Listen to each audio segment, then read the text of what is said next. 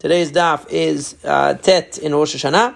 We are at the top of Tet Amud Aleph. We are 4 lines from the top of the Amud, where it says Udimosifin mechol ala kodesh minala. How do we know? Because it had mentioned before the idea of adding mechol ala kodesh, because it had spoken about that with respect to the Yovel, adding on to the Kedusha of the Yovel or the Shemitah ahead of time, after, and so on. So the question is, where do we get this concept in general? Because it took it as a premise before that was a possibility. It says that a person, when it speaks, it says, very famous pasuk, that 6 days you should work, on the 7th day you should rest. Rest in the plowing and in the harvesting. So the question is, what is that extra word? Rabbi Akiva Omer, we don't need to tell us. First of all, the assumption is that we don't need to be told that Charish and Katzir are prohibited on Shabbat, because every melacha is prohibited on Shabbat. So why does it mention Charish and Katzir, plowing and harvesting? So the assumption is it's referring to Shemitah, not actually to Shabbat. But why would we need that for Shemitah either? We already have that pasuk. Ela charish shel erev shvi'it hanichnas shvi'it uktzir shel shvi'it hayotze lemotzei shvi'it. In other words, Rabbi Akiva learns it that it's coming. The idea of mosifin mechol lakodesh comes from this pasuk, that not only is there a prohibition of harvesting and plowing during the Shemitah year, but even plowing that's done prior to the Shemitah year in order to benefit the Shemitah growth, or harvesting that's done post-Shemitah that's benefiting from the Shemitah growth that took place during the Shemitah. Both of those are also prohibited, so that's the type of mosifin mechol ala kodesh. Right? That's the idea. The Rabbi Ishmael Omer, ma charish reshut af ketzir reshut. Rabbi Ishmael says, no, it doesn't have to do with the before and after the Shemitah. It actually has to do with Shabbat, like the Pshuto Shel Mikra, it has to do with Shabbat. But it's telling you that just like you're not allowed to do Charish, which there's no plowing that's ever Shel Mitzvah, that ever overrides Shabbat. So just like Charish that you're not allowed to do is Reshut, is something that you would be doing voluntarily, Av Ketzir Reshut. That then, so too, the type of harvesting you're not allowed to do on Shabbat is the type that is your own personal harvesting. Yatzak Tzira Omer Shu Mitzvah, which is coming to exclude the harvesting of the Omer, which is a mitzvah. In other words, the fact that it compares to Charish v'Katzir is to tell you that the only type of Katzir that you're not allowed to do is the Katzir that's like a Charish. And what is a Charish? A Charish is a plowing. There's never a plowing that's allowed on Shabbat, so you're only allowed, why not? Because there's never a mitzvah to do plowing at any particular time. So therefore, you're only also not allowed to do a harvesting that doesn't have a particular time attached to it. But if it's a mitzvah, like Ketzirat Omer, you're allowed to do it even on Shabbat. And that was one of the big chidushim of the rabbis against the tzaddokim, that the Mishnah talks about in Masechet Menachot, that they would make a big deal out of the fact that even when Motzei Yom Tov Arishon Shel Pesach was Shabbat, they would still go and they would do Ketzirat Omer, and that was a big scandal from the perspective of the tzaddokim who thought that was Chilul Shabbat.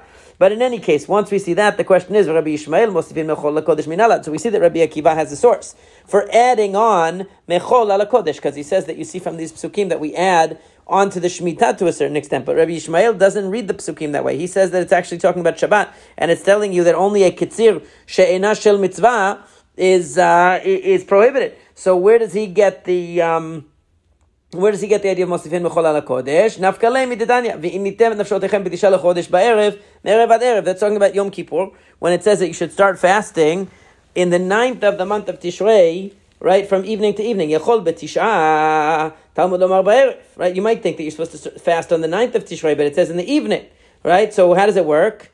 Maybe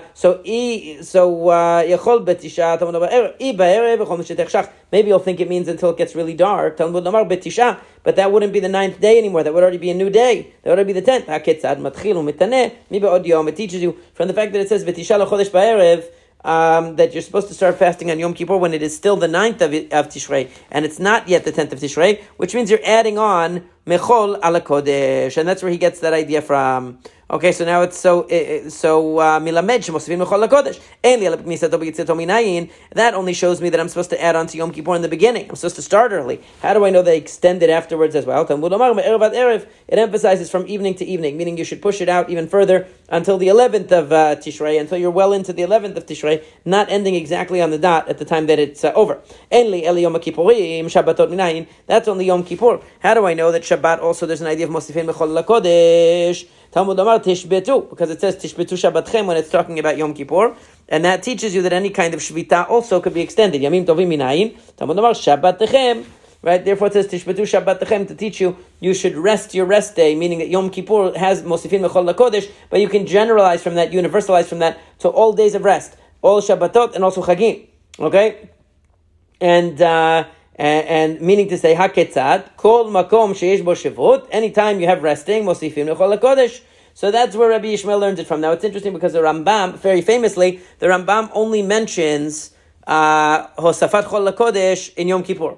He doesn't take this Gemara as halacha that you add, that there's a mitzvah to start Shabbat early or extend Shabbat later or anything like that. He only mentions it by Yom Kippur, which is very interesting. There's a lot of discussion about that. But in any case, for Rabbi Akiva, now, Rabbi Akiva already has a source for Mosifin Mechol LaKodesh. So, ostensibly, he wouldn't need this pasuk of B'tisha LaKodesh Ba'erev because he already has a basis for that, for starting early. So, therefore, what does he need that pasuk for? What is he going to use that pasuk for?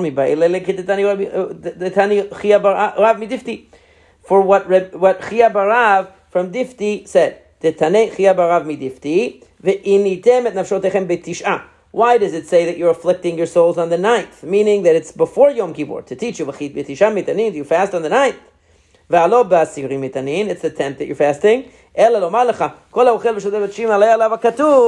Anybody who eats on the 9th day of Tishrei, we count it as if he fasted for the 9th and the 10th. Now there's a bunch of interpretations of why that is. Why should eating on the 9th of Tishrei count for you as if you fasted for 2 days? So some people say the reason is because you're preparing for the fast. So since you're involved in a preparation for the mitzvah, it's as if you were involved with that mitzvah for the 2 days. Some people say it's because you're showing kavod to the Yom Kippur. On every other Chag, we have a beautiful table with food and all these delicacies to show honor to the day. On Yom Kippur, we don't have that, so we do it beforehand. We have a beautiful meal before Yom Kippur. That's another interpretation. A third interpretation is that it actually, because eating a lot on Erev Yom Kippur makes you hungrier on the day of Yom Kippur, so it's like exacerbating the fast and the inui, so it's like a double header. All of these possibilities are valid. Now, Tanu Rabbanan, the rabbis taught, Yoveli, it is the Yovel. Afal pi shelo shammetu, afal pi shelo takeu. Now, even though, meaning it's a Yovel in the sense that you're prohibited from working the land during the Yovel, even if nobody returned the land to its original owner, and even if they never blew the shofar to free the slaves, it's still a Yovel. Okay? So the thing is, maybe you'll say, even though they didn't send out their slaves, so there it says, no. Talmud Amar Hi. That's why it says, Yovel Hi. Divrei Rabbi Yehuda. Rabbi Yehuda says that it's limiting it, that if they didn't send out the slaves at all, so then it wouldn't be considered a Shnat Yovel, and the prohibitions of planting and harvesting, etc., during the Yovel would not come into effect because it would not be a full Shnat Yovel in that case. According to Rabbi Yehuda, Rabbi Yossi Omer Yovel Hi, Afal Bishelo Shemetu, Afal Bishelo Shilichu.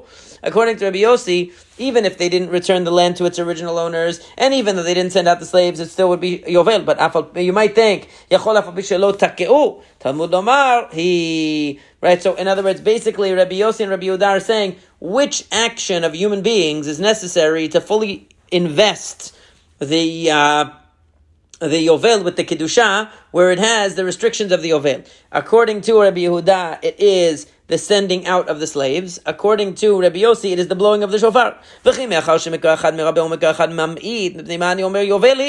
Right? So the question is, once we already have a pasuk that is mirabeh, that is an inclusive pasuk, right? And we also have a pasuk that is mam'it, mikra achad mam'it, that it's a pasuk that is a limiting pasuk. Mipnei ma ani omer yovel hi. So, and according to the Bach, it should say mipnei ma ani omer yovel afal pi shelo shilchu ven yovel ela im ken tak'u. The question is, why would you say that whether they send out the slaves or not, we don't care about that. But if they didn't blow the shofar, it's not a yovel. What would that be? Right? Because it's possible that you could have a scenario in which nobody owns any slaves. So you wouldn't have any shiluach havadim. But it's impossible to imagine a situation where you have no tekiyat shofar in the world. So therefore, tekiyat shofar is me'akevet. Davar acher, zo misra lebedin, v'zo einam misra lebedin. One is in the hands of the bedin, one isn't. In other words, if you make it in the hands of make it dependent upon the shofar, so shofar is done by the bedin, it's done by the leadership. So they will send their messengers to blow the shofar. But when it comes to sending out slaves, that's dependent on the individual. We can't make the Kedusha of the Yovel dependent on individual decision to let go of their slaves. It has to be something that comes from the top. And therefore, shofar is key and not Yovel. Why do you need two answers? In other words, the first answer was that there could be a situation with no avadim, but there couldn't be a situation with no shofar. And the second answer was that one is in the hands of the bet din, one is in the hands of the individual. That you might say that maybe there's one person in the world that it's impossible to imagine that there isn't at least one person in the world that that has a slave that he's not sending out. In other words, it would be, even if you're going to argue that it's not practical to imagine that there is nobody in the world with any slaves, still we'll say zom misra lebetin, zoinam misra lebetin. We'll go to the second reason. In other words, nowadays that second reason will be the definitive one because we don't really have slaves anymore. But the point is that even if you're going to say it's impossible to imagine a scenario in which nobody has any slaves, we still have the fact that the shofar is in charge of the bet din. It's under their auspices, and the sending out of the slaves is something that's done by the individual, and therefore we're not going to put the sanctity of the Yovel in the hands of individual decision whether people decide to send out their slaves or not. That's Rabbi Yossi. Now, that's Bishlam al Rabbi Yossi Gidaka Mar Tameh, so he gives his reasoning there. But El Rabbi Yehuda, Ma'itama Markau, Kratem Dro Ba'aretz. Right, so what's his reasoning? Because the pasuk says, "Ukratem dro ba'aretz l'chol yoshevei yovel hiti alachem." That's the pasuk. You should call out freedom in the land. Yovel hiti alachem. It will be a yovel for you. Right? V'kasavar mikran nidrash lefanav v'lo lifnei fanav. And he says that you have to look at what's immediately before the word yovel hi. It says yovel hiti alachem. It will be a yovel for you. And what did it say immediately before that? Ukratem dro ba'aretz l'chol yoshevei yovel hiti alachem. That's in the beginning of Parashat Behar. So obviously, if you're going to look at what's immediately before Yovelhi, it's going to be the calling out of the freeing of the slaves. The Kuli Alma. We're not going to go two psukim back to where it talks about the blowing of the shofar. Right? He doesn't want to make the Yovelhi connected to the blowing of the shofar because in the psukim it looks like it's more intimately connected to the freeing of the slaves because it's closer to it in the pasuk. The Kuli Alma dror l'shon chirut. But everybody agrees that the word dror means freedom. What's the reason? What's the basis for that? In dror l'shon chirut, because the Braita said that dror means freedom. Am Rabbi Yehuda ma l'shon dror. What is the language of dror? A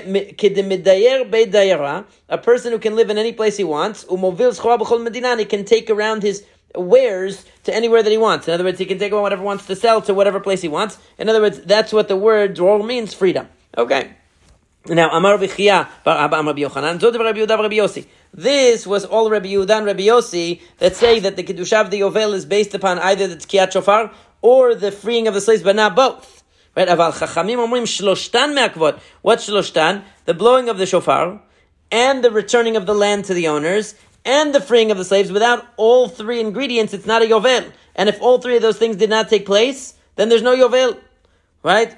That's shloshtan me'akvot bo. Kasavrei mikan nidrash lefanav, v'lefnei panav, ul acharav. That not only are they going back in the pasuk, in other words, when it says yovel hi, right before that it talks about the freeing of the slaves. Ukratem d'ro l'chol yoshevei yovel hi tiyalachem. But before that is va'avartem shofar torah b'chodesh shvi'i be'asol l'chodesh b'yom kippurim ta'avu shofar b'chol artzachem. Right, so that's before. That's before. In other words, it's two psukim before. And afterwards it mentions, V'shavtem isha lechuzato v'isha mishpachto tashuvu, v'shnat yovel hazot tashuvu isha lechuzato. So meaning, if you look at it it's sandwiched in between a whole bunch of different things. According to the Chachamim, all of them have to happen for it to have the Kiddusha of Yovel, where you're going to be prohibited to work the land. Right, so then the question is, V'aketiv yovel hi. What about the fact that it says V'aketiv yovel, but it says yovel, and doesn't that mean to expand something, to say something lirabot? We said the word yovel is supposed to is supposed to expand the category, not only limit it, but extend it somehow. Where is it extending it to? It says the answer is that that it applies even in Chutz Haaretz. Now, obviously, the returning of the land doesn't apply in the Chutz Haaretz. It means that the releasing of the slaves would apply also in Chutz Haaretz. So when it's a Yovel, if you own slaves outside of Israel, you would also have to free them.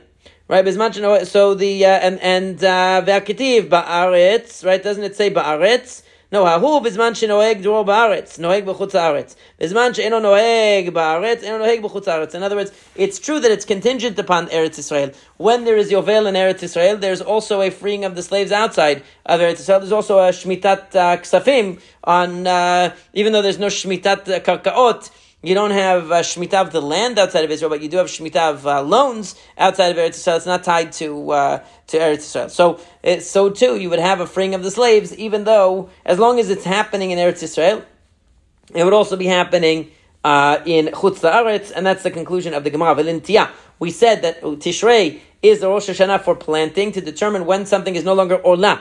So it says, Minalan, dechtiv shalosh shanim arelim, because it says for 3 years it is arelim, it's prohibited. Uchtiv v'shana revi'it. And it says in the 4th year, that's when you bring it as neta reva'i, that's when you bring it for the 4th year to eat it in Yerushalayim, and then everything becomes permitted after that. Now, the question, and we see the word shana, v'yelif shana shana mitishrei, dechtiv mereshit hashana. From the beginning of the year, the word Hashana appears referring to Tishrei, the beginning of the rainy time, the beginning of the fall. So agricultural Reshit Hashana. So that Hashana connects us to the Orla. The Orla follows Rosh Hashanah as well. Although it's very complicated, the truth of the halachot of Orla, it's a little bit complicated. It's not so simple that it just goes by Tishrei. There's also a tie-in with Tu B'Shvat, a little bit more complicated than it might seem on the surface. But in any case, the question is, why don't we learn Shana Shana from Nisan? Because also says Shana there, it also says Shana by Nisan. So it says, no, Danin Shana she'eni ma chodashim, mishana she'eni ma chodashim. Vein Danin Shana she'eni ma chodashim, mishana she'eni ma chodashim. As we saw, that we've seen this drasha already 4 times, that that the difference between the pasuk that describes the oneness, so to speak, the primacy, you could say, of Nisan is different than the pasuk that describes the primacy of Tishrei, because the primacy of Tishrei, it's just called Hashanah, and by Nisan it's called Lechodshei Hashanah, the first of the months of the year. So we want to know not the first of the month of the year, but the beginning of the year, just the word Hashanah, and so we connect it to Tishrei, and we say that Olah is based upon Tishrei, not upon Nisan. Although, as I said, it is rather complicated. If you learn the halachot of Olah, there's also a tie-in with Tu B'Shvat. It's not so simple that the year just clicks over to year number 2 when you hit Tishrei. It is more complicated than that, but that's beyond the scope of this daf, obviously. It's just trying to determine what the official Rosh Hashanah is for Olah, which is Tishrei. So Bezrat Hashem, we'll pick up from here tomorrow, and continuing with the different Rosh Hashanim.